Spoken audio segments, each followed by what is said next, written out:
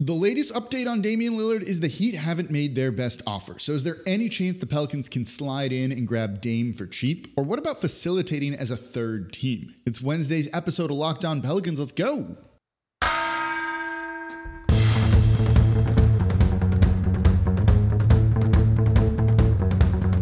You are Locked On Pelicans, your daily New Orleans Pelicans podcast, part of the Locked On Podcast Network, your team every day.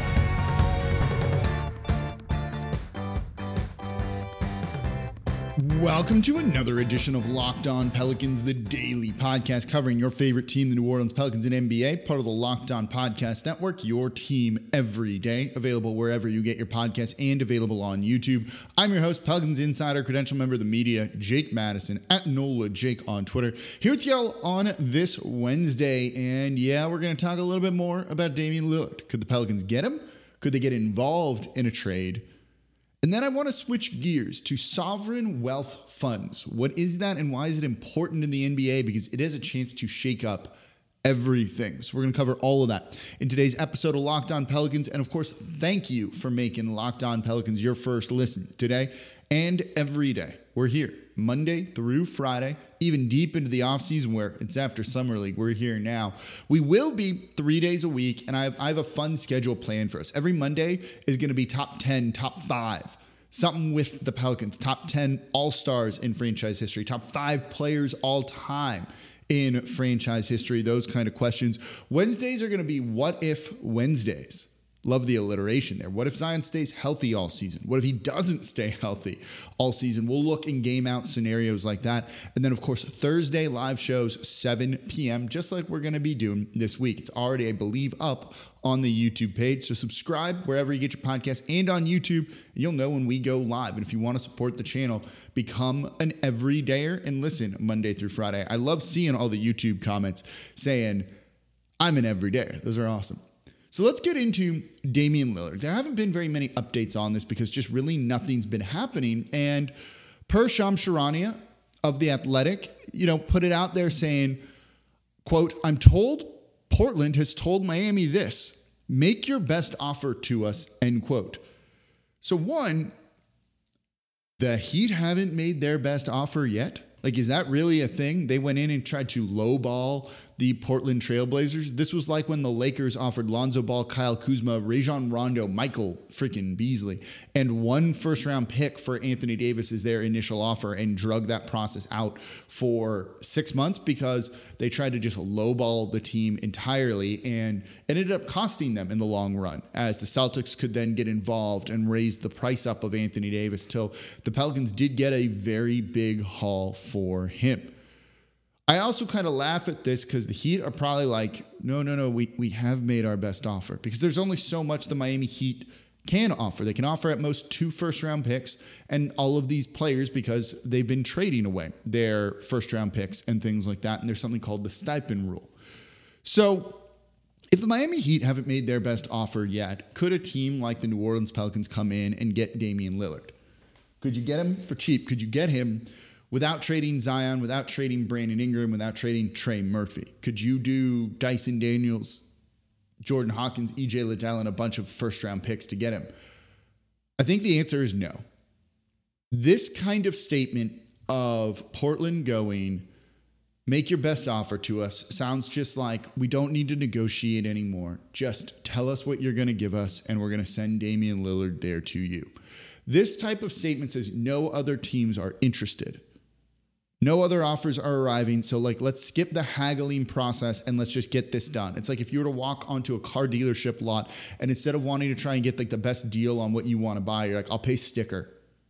Can I just pay sticker and get out of here and we can wrap this up in an hour? They're still going to make it take 5. But can we just do this and make it really easy? And we don't need you to go to your manager's office. I don't need to threaten to go to a different dealership. Let's just make this simple. I have the money. Here you go. That's what this says. Now, it means the Pelicans could come in and make a better offer than that and get him, but it also says they're not going to do that. So it's not going to happen. I think that's been kind of the case in the, if you're reading it, that's how it's going to be going for a while, that it was just it's going to be Miami and Damian Lillard kind of doing the James Harden-esque threat of, I'm going to be unhappy, even though he wouldn't not play and he wouldn't tank, a team the season like James Harden did. It's very clear that has scared everybody away. And now Portland's not going to just give Damian Lillard away. It's Damian Lillard after all, but we don't need to negotiate anymore. Just make the best offer. And we know what the best offer is. It's 2 first-round picks. It's the guy from UCLA they just drafted. It's Kyle Lowry's contract, not him as a player because he's fairly washed at this point. Whatever else it is that you need to just include to get this deal done. Tyler Hero, and this is probably what's holding it up, and I also do think that this is kind of the sentiment from the Portland Trail Blazers. Tyler Hero needs to go to a third team. He makes no sense on Portland. He needs to get basically flipped for another first-round pick.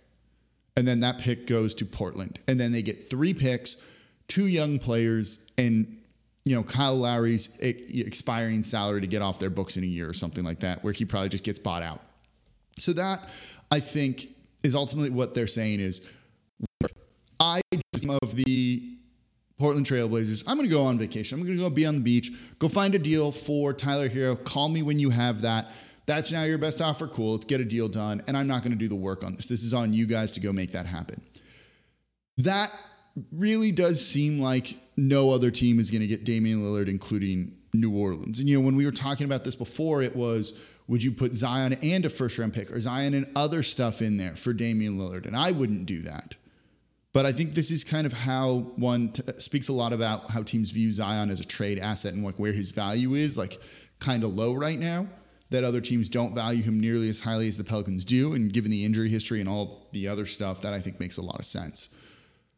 So even if Miami has not done the offers and put the offers on the table that they should have, then yeah, I think that that's where this is headed. They're going to. The Trailblazers are kind of waving the white flag here and saying, all right, we're going to send him to you. Just give us the best offer and we'll get this done. Just might take moving Tyler Hero first, but once that part happens, the rest of this just kind of all slides and falls into place. So you're going to see Damian Lillard, I think, on the Miami Heat next season, and that deal probably gets done sooner rather than later. But as we said, it's not going to be a straight up, 2-team deal, Portland and Miami. There's going to be a third or fourth team involved in this. Could New Orleans get in on that? I've seen a lot of people say, New Orleans needs to help facilitate the trade. What's that mean? Is there anything that makes sense for New Orleans to try and want or get in on? Let's look at that coming up here next in today's episode of Locked On Pelicans. Before we do that, though, today's episode of Locked On Pelicans is brought to you by FanDuel. Take your first swing betting on MLB on FanDuel and get 10 times your first bet amount in bonus bets up to $200. That's right. Just bet $20 and you'll land $200 in bonus bets, win or lose. That's $200 you can spend betting everything from the money line to the over-under to who you think is going to hit the first home run. It's probably Ohtani. All on an app that's safe, secure, and super easy to use. And plus, when you win, you get paid instantly. There's no better place to bet on MLB than FanDuel, America's #1 sportsbook. So sign up today. Visit FanDuel.com/lockedon to get up to $200 in bonus bets. That's FanDuel.com/lockedon. FanDuel, official betting partner of Major League Baseball and the official sports betting partner of Locked On. And thank you for making Locked On Pelicans your first listen today and every day. We're here Monday through Friday, breaking down everything you want to know about this team, the #1 Pelicans podcast. If you're an everydayer, let me know in the comments down below on YouTube. And if you want to support the channel, become an everydayer. For your second listen today, you see it up here on YouTube. It says watch next. Watch Locked On NBA. I'm on there every single Wednesday. Our big national show. This gets blasted out everywhere.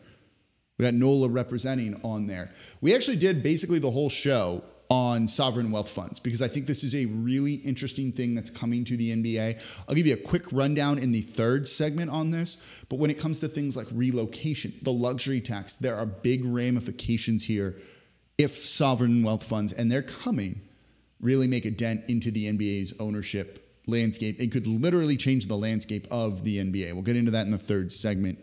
But right now, let's keep talking about the Damian Lillard trade and could the Pelicans get in as a third team, a fourth team.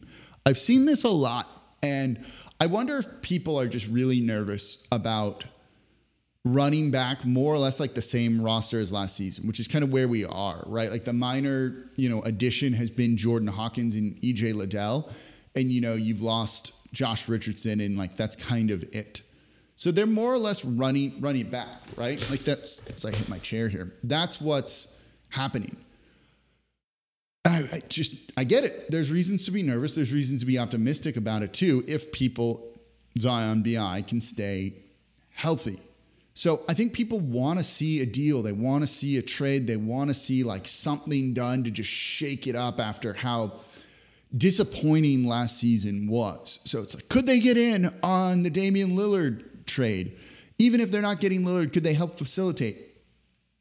And when I look at this, is there anything they particularly want from the Miami Heat, from the Portland Trailblazers that would be in this trade?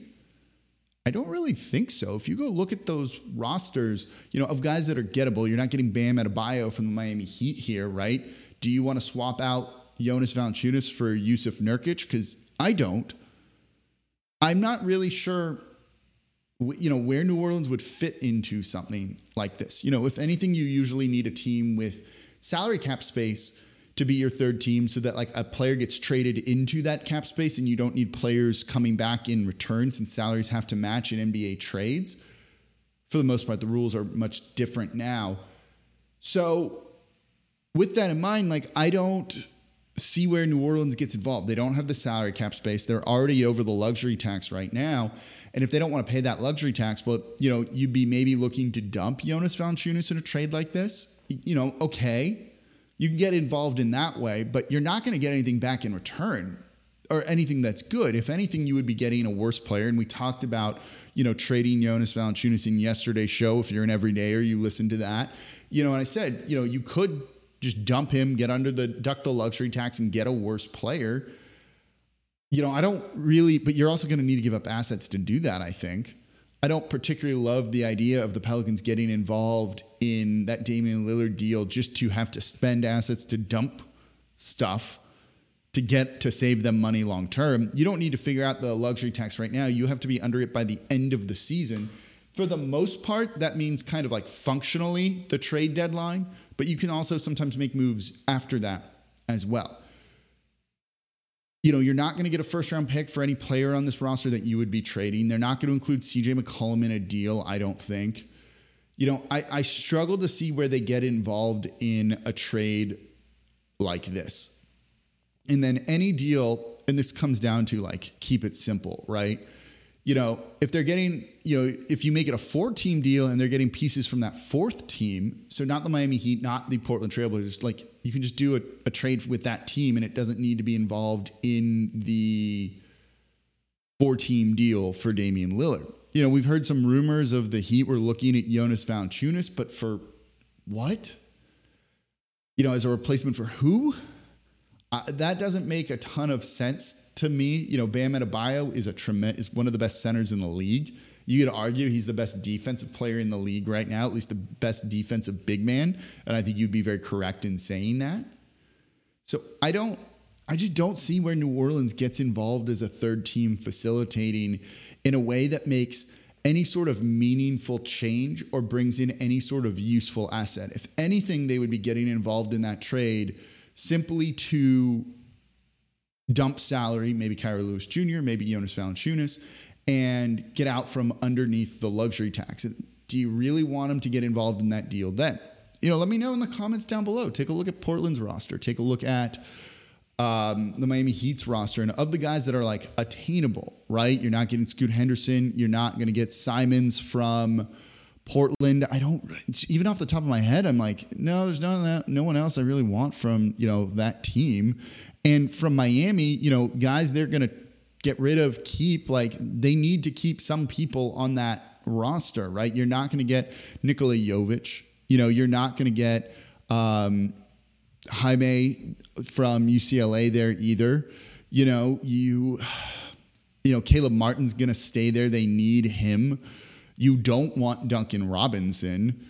There's just nothing that really makes any sort of sense to me of a guy that, you could do this deal around and like bring them in. There's really like, they're not going to trade Thibault from Portland. There's no one that I'm really that interested in from either of those teams that like, oh yeah, they'd trade this guy. I'm sure people are going to scream for like Thomas Bryant and things like that, but I don't really think that is a big deal. They also just signed him, so they're not going to trade him. I just don't see New Orleans being a player in this deal other than getting Damian Lillard, which we just went over in the last segment. The first segment of the show is not going to happen because seems almost just book it to the Miami Heat right now. So I think it's still just going to be a quiet offseason, maybe with another minor move. Could be Jokic, could be just dumping Kyra Lewis Jr., but I just don't see a big thing happening that I think people are really hoping for. And even being the third team facilitating that, like, it's not enough to really make a significant difference on the roster, even if they were able to get involved and it was more than a pure salary dump. Let me know. What do you think the trade is? Throw it in the comments down below and give me your reason for how New Orleans really improves there, or is it simply just to dump money? So coming up next, I want to quickly look at sovereign wealth funds and tell you where my head's at with this, because I think this is something that's not going to impact the NBA in the next season or two. But after that, it opens the door for some crazy things. And I think New Orleans is one of the teams that could be impacted the most. So let's speculate a little bit, and I'll explain what I mean coming up here next in today's episode of Locked On Pelicans. And thank you for making Locked On Pelicans your first listen today and every day. We're here Monday through Friday for y'all, breaking down everything you want to know about this Pelicans team, whether it's what they can do with the Damian Lillard deal or getting into like really kind of obscure things like these sovereign wealth funds. No one else is talking about this nationally, which we talked about a ton on Locked On NBA today. If you want to learn more about these and how I really think they can do it, we have like 20 minutes on that on the Locked On NBA podcast, the big national show that's part of the Locked On Podcast Network, your team every day. So let's just get right into it. So sovereign wealth funds, these are basically state-owned entities that pool money and invest in private equity or mutual funds. And you're seeing them get involved in the sports world. Paris Saint-Germain is owned by Qatar's, like a subsidiary of Qatar's sovereign wealth fund. The Saudi Arabian sovereign wealth fund, I believe, owns I just completely blanked on. It's not is it Newcastle? One of the Premier League teams who bought one of my favorite players from my favorite soccer team, AC Milan in Italy. They were involved in the LIV Live Golf Tour as well. Essentially what they're trying to do is funnel money elsewhere. And I would be remiss without saying this, kind of sports wash some of these countries' like human rights records, which are not great. But by investing money in sport and getting people to love that stuff and they're involved with it, it makes them look better. And it kind of gets you to forget about a lot of, some of the negative things that they're doing. That's not all of them, right? There's other, France has one. Most major countries have one or something like that. The Philippines actually just created one that I think could get involved in the NBA too. And what these are, is basically just like unlimited money, it feels like at times. You look at the Saudi Arabian one, it's over $800 billion. Billion. Even the Qatar one that owns Paris Saint-Germain, I think, is $500 billion. The richest owner in American sports right now might be Steve Ballmer, and he's worth $150 billion, if that. When you think about the amount of money that these funds control and have access to, it's staggering. And the NBA CBA recently just changed it where sovereign wealth funds can buy NBA teams now. The company that owns the Washington Wizards, they own other things too. 5% of it is owned by a sovereign wealth fund. They bought in as an investor, bringing money in. Conceivably, they could be buying whole NBA teams. And I think this is important. One, it's for two reasons. The luxury tax is a thing that can be prohibitive because it's so much money and it costs you and you got to pay that, right? We've seen the Warriors and what their numbers are with all of those things. Matt Ishbia just bought the Phoenix Suns and was spending money like crazy. But even they have limits. Ishbia, who looks like he was like, let's burn all of the money and I don't care, just traded Campaign, basically dumped him for free to save $20 million on the luxury tax. $20 million to an entity, let's call it, that's $800 billion, they're not going to dump that player. They won't care. They'll just pay the $20 million in luxury tax. So it has a chance to kind of upend the NBA and the spending structure and get rid of, some of the competitive balance that the new collective bargaining agreement that the NBA wants in place. The other side of it is this, and I'll use the Pelicans as an example, and this is my doomsday scenario, and I don't think this is going to come to pass, but it's something I'm thinking about. And if they fully buy a team, say Gail Benson passes away, right? There's no heir. Eventually, as I've said on here many times, the team will need to be sold. Both the Saints and the Pelicans will need to be sold. Let's just look at it from the Pelicans. The Pelicans get sold to a sovereign wealth fund. And say they overpay for the team, because why not? They got the money. Why compete with people for $3 billion when you could just offer $4 or $5 billion for the team anyway? And say a new arena's been built, and the team has a 30 to 50-year lease in place with that. Okay. What if they still just decide to move the team and go, no, we're going to put them in a bigger market. We don't care about the lease. And they just go and do it. What comes from that would be a lawsuit. City, the stadium, they would sue the Sovereign Wealth Fund, thus suing the team and be like, you can't do this. And the Sovereign Wealth Fund might just be like, yeah, we don't care anyway. You know what? We lose the lawsuit. We owe you $1 billion. We're worth $800. Here you go. The Rams moved from St. Louis to LA. They lost a lawsuit for $700+ million. And it's not like the Rams went back. That money just got paid or is getting paid or is going to be figured out how to be paid. So I could see a scenario where these sovereign wealth funds buy small market teams and just move them, and they deal with the fallout and however much money it costs. And what to a normal person would just be a $3 to $4 to $5 billion process of buying a team, to a sovereign wealth fund is 10 to 15 billion, but to them may as well be nothing. I don't think this is going to happen, at least not right away. We're probably a number of years off of that, but it's something that concerns me a little bit long term. And also I do think it's going to test the NBA and their kind of morals and ethics of being big time business partners with some of these countries and the human rights and everything that goes on with all of there, which is like a topic for another day. And I'm not going to get into all of that here, but it's something that I think is a really interesting topic that has long-term ramifications for the NBA, and literally could change the landscape for where teams are in the league. So it's going to be interesting to see how this, I think, plays out over time. I've really simplified all of this from how those funds operate to other things. And the NBA Board of Governors can also be like, no, you can't move the team either. But owners don't like to vote against other owners, really. And so, because they might want to do the same thing in the future and they don't want to create that precedent.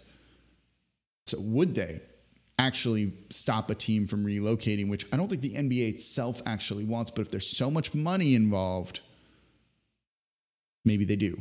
So something to keep an eye on. Wanted to kind of just explain where my head's at with a little bit with some of that. And I'm probably missing some key facts on how it all operates, which I'll learn more over time. But I think it's a really interesting story that hasn't been talked about much coming out of the new collective bargaining agreement. Let me know what you think down below in the YouTube comments. So that's going to do it for this episode of Locked On Pelicans. As always, I'm your host, Jake Madison, at NOLA Jake on Twitter. I'll be back with y'all tomorrow.